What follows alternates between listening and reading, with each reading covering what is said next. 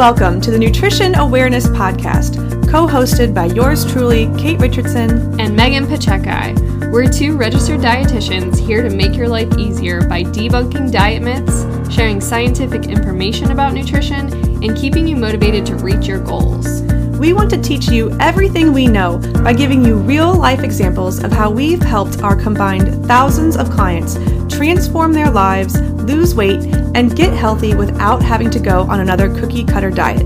On this podcast, we'll be giving you our best advice, strategies, and mindset shifts so you too can reach your goals using food and, most importantly, enjoy the process. What if your stress levels are the reason you can't lose weight? Welcome back to the Nutrition Awareness Podcast, you guys. We are picking right back up on our hormone health series, which started at episode 125. That's where we were talking about eating for your menstrual cycle. And then we did episode 126, talking about nutrition for thyroid. We took a little break there because we had two new dietitians join the Nutrition Awareness team, which is awesome. And we wanted to get them on the podcast sooner than later, teach them the ropes. So we did a few episodes about healthy snacking for teens, losing weight after heartbreak and other emotional stress, which required us to take a little break from the hormone health series. But we're picking it right back up today, and we're talking about a big one, and that is cortisol, your stress hormone. I can't tell you how many times I have clients come in who are eating quote-unquote perfect diets, and their lifestyle on paper looks extremely healthy. Now, here's what I mean. It's somebody who is eating quote-unquote clean eating. They're not doing a lot of junk, or they're purposefully not eating a lot of junk. They're trying really hard to eat high protein, eat lots of veggies, eat whole foods, and then they're exercising 5 days a week. They're doing high intensity workouts like Orange Theory, or they're training for marathons. They're lifting heavy weights, and they still can't get to their goals. And they feel puzzled. They're like, why do I still have belly fat? Why am I still losing and gaining the same 5 pounds over and over again? They feel like they're doing everything. And when we get to the bottom of it, sometimes they're doing too much. And I can also see this manifest in a few other ways. One, they're so stressed out or overly restricting foods that they turn to sugar or alcohol or snack foods to help deal with stress. Stress eating is major. Or on the complete opposite side of the spectrum, they're so stressed out that they're not eating anything at all. They have no appetite because they're so engrossed with work that they're not paying attention to hunger cues, or they're so anxious that they're getting these butterflies and this nauseous feeling in their stomach, and they don't want anything to do with food. Either way, stress is getting in the way of them getting to their ultimate goals. Even if they're doing a lot of other things right, they still feel as though they're spinning their wheels. So in today's episode, we're chatting all about cortisol, the stress hormone. We're talking a little bit about the physiology of cortisol, and then we're going to move into how to modify your life and your diet to help you balance your hormones. But first, I would love to take the next minute or so to tell you guys about a personal project that I'm working on that I really want to put out there in the world to help people who maybe don't have access to a dietitian, who don't even really know where to begin with the self-exploration of how to change their life. They just keep going from diet to diet, and they don't even realize that there's a whole emotional and psychological and behavioral component to healthy living. There is an amazing psychotherapist named Esther Perel. If you haven't heard of her, I highly recommend you go look her up. And she's got a podcast. She's got two podcasts, one called Where Should We Begin? And the other one called How's Work? And all of her therapy is based around relationships. So not just romantic relationships, though the podcast Where Should We Begin is solely focused on romantic relationships, maybe a few platonic friendships. And How's Work is based on relationships between people in business. And her podcast is really incredible because she records one-time sessions with real people.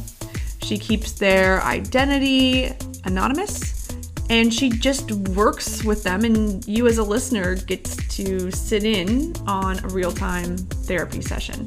I thought that was amazing. I love the podcast. It's very interesting, and I always walk away with something to think about. And I was thinking, why shouldn't I do that with what I do? A lot of people don't realize that working with a dietitian is more than just eat this, not that, restrict this food and eat more of this food. It's way more than that. It's a conversation. It is self-exploration. It is becoming really in tune with oneself, one's habits. All these really amazing insights come up in sessions. I mean, that's why I love my job, because we get to talk about way more than just macronutrients or the vitamin contents in certain foods. And I would love to create a podcast where I record one-time sessions with new clients. So this would include one initial session and maybe 1 or 2 follow-ups, depending on what that person needed. However, in our current practice, we require that all of our new clients sign a registration and consent form that includes a HIPAA contract. Nothing that we talk about in our current sessions are ever shared in actual real life, right? People are protected, their identities are protected, their personal information is protected. We may get on the podcast and share stories, but we would never ever use somebody's name or anything that would identify them or make them stick out. And I want to honor that, and I don't want to tap into our current client pool and ask them to allow me to record our sessions. It just doesn't sit right with me. I don't think it's fair. So I'm coming on the podcast to offer listeners who want to work with a dietitian and who would not mind and who would sign to agree to allow me to record our session and use the audio for a podcast. This audio would be minimally edited. I might chop some things out if it was too long or wordy, just to make it easier for listeners. And I may pause the session to get on and make comments so that the listeners can understand where my mindset is coming from if it's not clear. I would treat anybody who comes on the podcast like a real client. So you would still get the coaching and support from me. You would be able to reach out to me in between sessions. I wouldn't treat you any differently. The only thing would be our sessions would be recorded and the paperwork you sign would look different. To entice people to want to work with a dietitian and let her record it, I would be offering a discounted price. So if you are interested in this, first, I'd recommend going to the Nutrition Awareness the Nutrition Awareness business page and just looking through what coaching looks like to get a good understanding of what you would get out of a session with me. And you would be working with me. I'd be the one recording it. You can look at our prices and get an understanding of our entire approach. And then I'd encourage you to shoot me an email at Kait, K-A-I-T, @orlandodietitian.com. I'm going to link that in the show notes. Make sure you look at the spelling in the show notes. Kait spelled funny and dietitian is commonly misspelled. And just let me know that you're interested and we can talk back and forth. We can talk about pricing. We can talk about the process. But really, whatever your goals are, you could let me know and we would talk about if that would fit for the podcast. So if you are open to this idea, if this excites you, if you're not afraid to get on a podcast and talk openly about your struggles with food and diet, I would still protect your identity. We would not use your name. We would not use any personal information. Nobody would ever have to know you were on the podcast. It would not be video recorded. So I would not, ask to show your face. It would just be strictly audio. And I would package that up into a podcast launching sometime in 2023. So again, reach out to me, Kait @orlandodietitian, if this is something that you want to try out. Okay, I'm going to start with a quick biology lesson behind cortisol. It's important for you to understand how the body works. It can be extremely validating to any symptoms you're experiencing. Of course, if this bores you, feel free to skip ahead. I'm going to encourage you to stick it out. First, let's understand cortisol and how it's released. It's released by your adrenals, which sit right above your sex organs. Cortisol, the stress hormone, governs your hunger cravings, your digestion, blood pressure, your sleep and wake patterns, physical activity, and your capacity to cope with stress. People who have really high cortisol might feel tired throughout the day, might feel really sluggish, but then as soon as they try to go to bed, they feel this weird jolt of energy and they can't sleep. or maybe they experience odd cravings and appetite dysregulation throughout the day because their stress is all over the place. Your response to stress is mediated by a few factors: glucocorticosteroids, aka cortisol, genetics, your thyroid and ovarian functions, your lifestyle management, and of course, your diet. So stress can swing dramatically high and low, as does cortisol, the hormone. And when your adrenals cannot keep up with the highs and lows of stress, cortisol will actually become persistently low. That's not a good thing. We don't want low cortisol. We don't want low stress because that has negative effects. We also don't want high stress, high cortisol. We want a middle ground. We want it to think of cortisol like a pendulum. You want it right there in the middle. You want a balance. Because remember, a little bit of stress is a good thing. When you wake up in the morning, you naturally have higher cortisol levels. If you were to look at a chart of cortisol, you'd see it would spike in the morning and gradually decline throughout the day so that at nighttime you're feeling relaxed. This is important because cortisol is what gets you out of bed in the morning. You need to get out of bed and go and do things so that you have energy to take on your day. And then as the sun sets, we want our cortisol to naturally lower. Therefore, we don't want to be doing a lot of high stress, stimulating activities close to bed if we're trying to get our cortisol to that nice middle ground.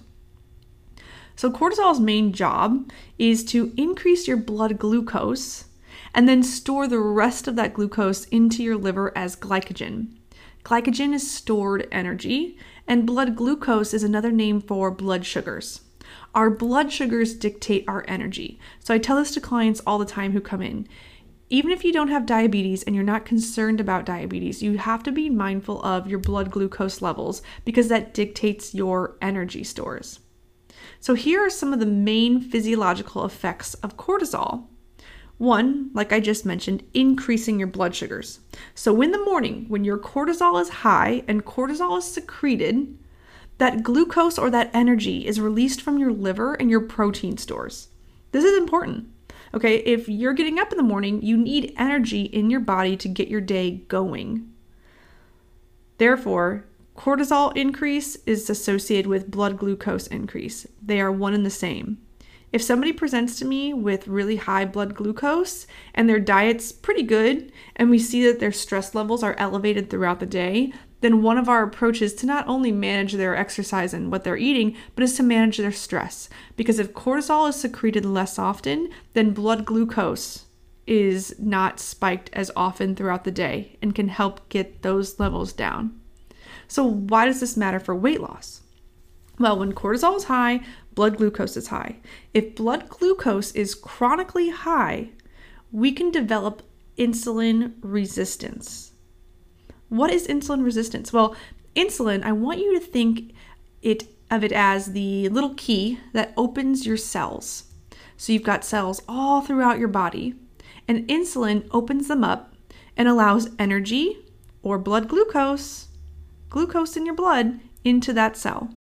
When you need mealtime inspiration, it's worth shopping Kroger, where you'll find over 30,000 mouth-watering choices that excite your inner foodie. And no matter what tasty choice you make, you'll enjoy our everyday low prices, plus extra ways to save, like digital coupons worth over $600 each week. You can also save up to $1 off per gallon at the pump with fuel points. More savings and more inspiring flavors make shopping Kroger worth it every time. Kroger, fresh for everyone. Fuel restrictions apply. This is a vital function of life. To have energy to do anything, to go to work, to pick up your kids, to run a marathon, to do the dishes, you need energy available in your cells. So what happens when all of a sudden your cells become resistant to opening their doors to insulin? That's insulin resistance. And this happens when there's just so much glucose in your blood that your cells are like, they freak out. The way I visualize this is, I visualize Jehovah's Witnesses knocking on your door. The first time you open the door. If they come every once in a while, you're like, yeah, welcome. Come on, yeah, I'll listen to your spiel. But if every hour you have somebody knocking on your door trying to sell you something, pretty soon you're going to lock that door shut. That's the same way that your cells react when there's just too much glucose in the blood. They become resistant. So then you have consistently high blood glucose and insulin resistance. And then we have to, our cells that aren't receiving the glucose, we still have to do something with that glucose in our blood. It doesn't just go away. It doesn't just disappear. This is when the body starts to create fat cells to store this extra glucose. So if you're insulin resistant, you're more likely to be putting on fat or have trouble losing fat.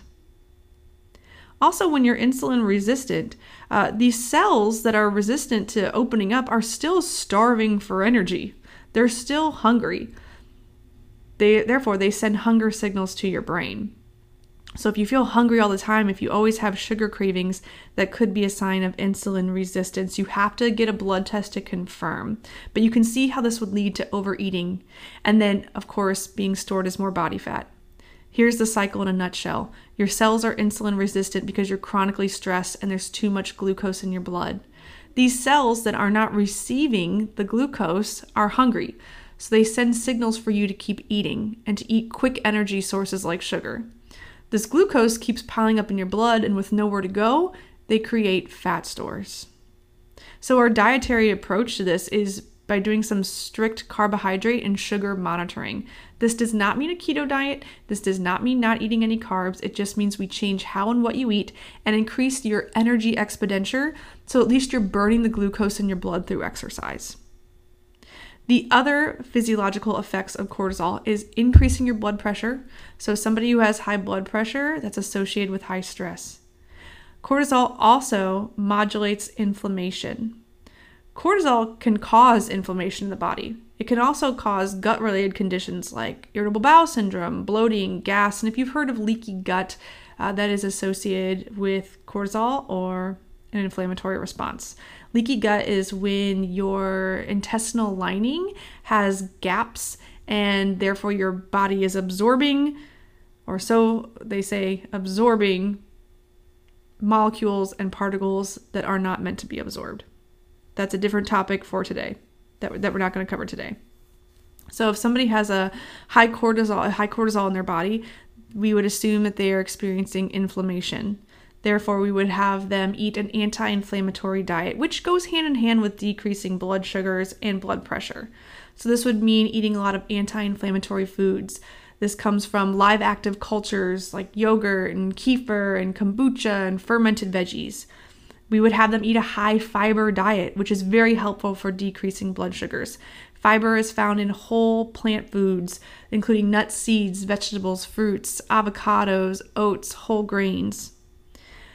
Lower sugar intake, lower artificial intake. We would increase their omega-3 fatty acids either with a fish oil supplement and or from wild-caught fish, chia seed, flaxseed.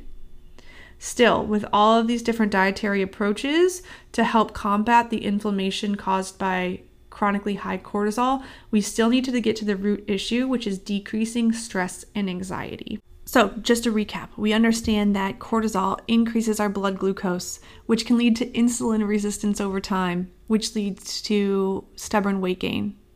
It can increase our blood pressure, which we know is the silent killer and leads to heart disease. We also know that it can increase our inflammatory response.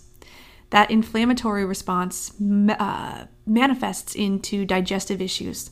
I'll tell you, I see so many people present with IBS, irritable bowel syndrome.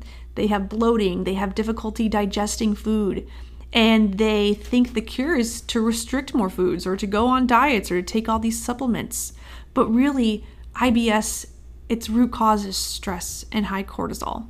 So when they start stressing themselves out about what to eat, what not to eat, what to restrict, then they inadvertently increase their cortisol, which then causes more IBS symptoms. I can't tell you how many clients I've had come in with IBS and they eat perfect, clean, quote unquote, clean diets, and their IBS symptoms are only getting worse. We have to help them calm their nervous system and relax around food before they can see any changes in their IBS. In fact, IBS is now listed in the DSM, which is the Diagnostic Manual for Psychiatric Diseases. So it's a mental condition, not so much a diet-related condition.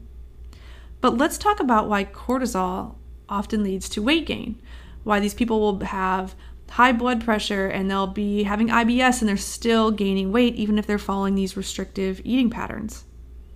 Well, there's a few different mechanisms here. One is that the repeated elevation of cortisol leads to weight gain because cortisol favors abdominal fat deposition. Many times when people have high cortisol, their limbs, their upper arms, their thighs will be healthy, they'll be lean. But because cortisol tends to favor that abdominal region, they'll have stubborn belly fat. And this is because cortisol can mobilize triglycerides from storage and relocate them to these visceral fat cells. And those are the cells around our organs that are located deep, deep, deep within the abdomen below our muscle. So the fat cells that are above our muscle, we call those subcutaneous. This is visceral fat cells and it's dangerous. It's linked to higher rates of heart disease and metabolic disease. Cortisol also aids in the fat cells' development into mature fat cells due to enzyme control. If anyone's interested, this enzyme is 11-hydroxysteroid dehydrogenase. No pop quiz over that. But this enzyme converts cortisone into cortisol, specifically in fat tissues. So more of these enzymes in our visceral fat cells may mean greater amounts of stress or cortisol produced at the tissue level, which adds insult to injury, right? Because the adrenals, remember from the beginning, are already pumping out cortisol. So you're getting cortisol released from the adrenals. You're getting cortisol produced at your fat tissue. And here's the kicker. This visceral fat tissue, these fat cells that are secreting more cortisol, have more receptors to cortisol, meaning they will accept more cortisol than that subcutaneous fat on your arms or legs or above the muscle. Yikes. So this is adding a lot of layers to where people already are struggling with belly fat. The cortisol is being produced in multiple locations, and the fat cells on your abdomen are like, gimme, gimme. They want to store the cortisol there. Yikes. Okay. Now here's another kicker. I know, it's only getting worse, guys. The mental stress you experience actually leads to a decrease in the release of a hormone called leptin. What does leptin do? It tells your brain to stop eating. It tells you you're satisfied. If you have a decrease in the release of leptin, it's going to take you longer to register that you are full. It will take you longer to stop eating and therefore lead to overeating. And mental stress can lead to an increase of the hunger hormone called ghrelin, which increases your appetite and your food intake. So not only are you hungrier, you are less receptive to when you are full. Whoa. Okay, so this phenomenon contributes to the current epidemic of obesity. We're all stressed, right? These stress genes, which have been selected under pressure in ancient environments, have not adapted to our current environment where food is plentiful. Way back when you were stressed, you probably needed more energy. Now we don't.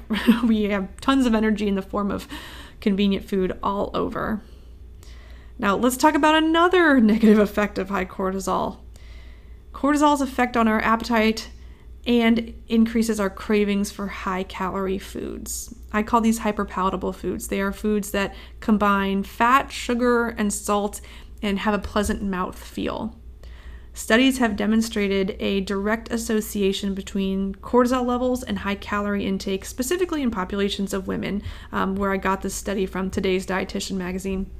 Cortisol may also directly influence your appetite and cravings by binding to the hypothalamus receptors in your brain. So cortisol indirectly influences your appetite by modulating other hormones and the stress responsive factors known to stimulate appetite. So, whoa, what did I just say here? In a nutshell, high stress means you're going to store fat in your belly, and once you get this process going, it's a lot harder to interrupt because stress is going to be released from multiple sources, and the cells around your organs are more receptive to stress.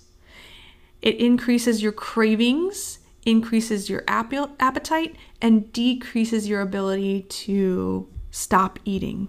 So what do? I know that a lot of this podcast was a bit scary, and I'm not gonna lie, part of me was like, do I share all this information? But the more I work in private practice and the more I see the negative influence of stress on people's lives, my clients and people in my personal life, there's no way I'm not going to talk about it. I mean, I wish that food was the cure-all for everything, and diet definitely plays a role in stress management, but it is not the only thing. You have to understand that if you continue to live a high stress life, you are going to suffer consequences. So here's what I'm going to tell you what to do, but I'm going to be very honest. A lot of this stuff requires how do I say this? It requires you to do something about it. This isn't as easy as stop eating this and start eating this and stop doing that and start doing this. Stress is so ingrained in our life and our relationships, and sometimes you can't totally control your environment and your circumstance. Therefore, I encourage you, if you have the means, if you have the access to work with a therapist, I cannot tell you how crucial it is to work with a mental health professional to manage your stress if it is taking a negative effect on your health. Yeah, we can talk about the diet, we can talk about the nutrition and the exercise, and I'm going to share with you some concrete tips. But if you don't feel like you have any power in your life right now, your job is stressing you out, your personal circumstances are making you lose sleep, your relationships are causing you anxiety, your finances, man, I can't stress enough how important it is to get help. It is okay to get help. You have to, or it's going to take a toll. But here's what to do in the meantime. 1, eat an anti-inflammatory diet the best you can.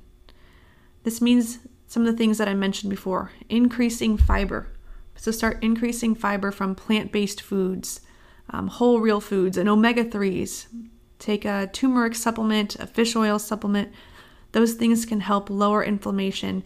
And begin replacing some of your refined sugar with more whole real foods, more natural sugar. This includes fruit. Yeah, instead of eating ice cream every night, blend up some frozen banana and eat it as ice cream instead. I know it's different, but you have no reason to be afraid of the sugar in fruit. It does not cause an inflammatory response the same way. You have full permission from me, your virtual dietitian here, to eat fruit, especially if that means eating less sugar.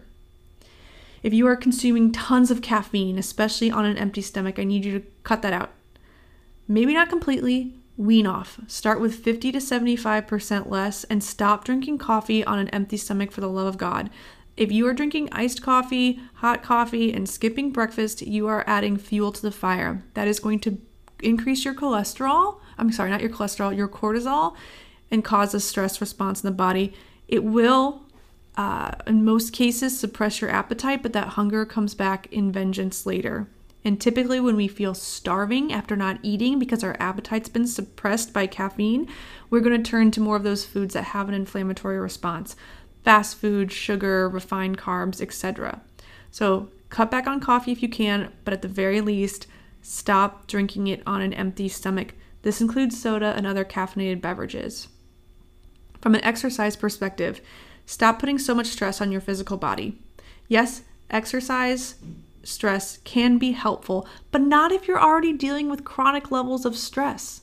Short bursts of stress, positive. But if you are having chronically elevated cortisol levels, and then you go into a 60-minute workout class where you're doing high-intensity training day after day after day, you are doing more damage than good. This is especially true in women, and it is a tough pill to swallow, but I have to tell so many women to stop going to Orange Theory and stop going to these high-intensity boot camps 5 days a week.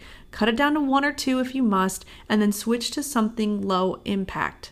Walking, Pilates, yoga, strength training, but with higher rep and lower weight than you are currently doing. This does mean a little bit of an ego check. And you're not going to walk out of these workouts sweaty and with your heart pumping. You need to start seeing that as a positive thing. You're moving your body, you're doing exercise, and you are not adding stress. In fact, you are doing exercise, especially if it's yoga or something that involves a lot of deep breathing and mind-body connection, you could actually be lowering stress. You could be doing things that are improving your health. So I know it's a bit of a reality check. I know it sucks if you're used to that kick butt feeling of going in the gym and throwing around heavy weights. I get it. I've been there. It feels so good when you walk out of the gym. You have an endorphin high. But if you're not seeing results, if you've been doing these high intensity workouts for a year and nothing's changing, if it's only getting worse, you got to stop. I know it's hard, but after a week, you're not going to miss it. I promise. Switch to something else more low impact.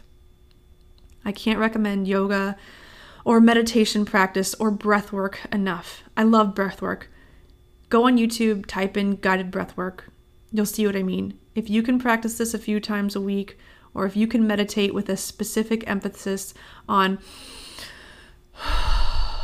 breathing in your nose and out your nose or mouth, you are switching your nervous system from this high stress fight or flight state into a rest and, you guessed it, digest state. When you tell your body it is okay to be safe, it is okay to relax, you're telling your body it's okay to send blood to your gut and break down food and digest food and absorb and utilize nutrients. If you have IBS, if you're struggling with digestive issues, I can't recommend enough taking 5 deep, long, breathy breaths before every single meal. It is like telling your body it's time to switch off from work and stress to rest and digest. Practice with me right now. I think it's so helpful. Everyone should be taking more deep breaths. Take a deep breath in through your nose and out through your mouth. One more time. In through your nose and exhale. Really let go on that exhale. And when you're inhaling, breathe into your diaphragm, in through your belly. Hold it at the top. And release. And even doing that right now, I can feel my body switching. I was getting kind of worked up there. I feel like I was feeling very passionate about this topic, probably increasing my blood pressure, increasing my cortisol levels. So I feel a visceral difference right now. I feel much more relaxed. That's the power of your breath. So if you have time in the morning, or let me rephrase that, make time in the morning to take deep breaths, to practice 5 to 30 minutes of breath work. But at the very least, take some deep breaths before you eat. It is going to dramatically help increase your IBS symptoms. Speaking of stress while you eat, prioritize eating in a peaceful, quiet, low-stress environment.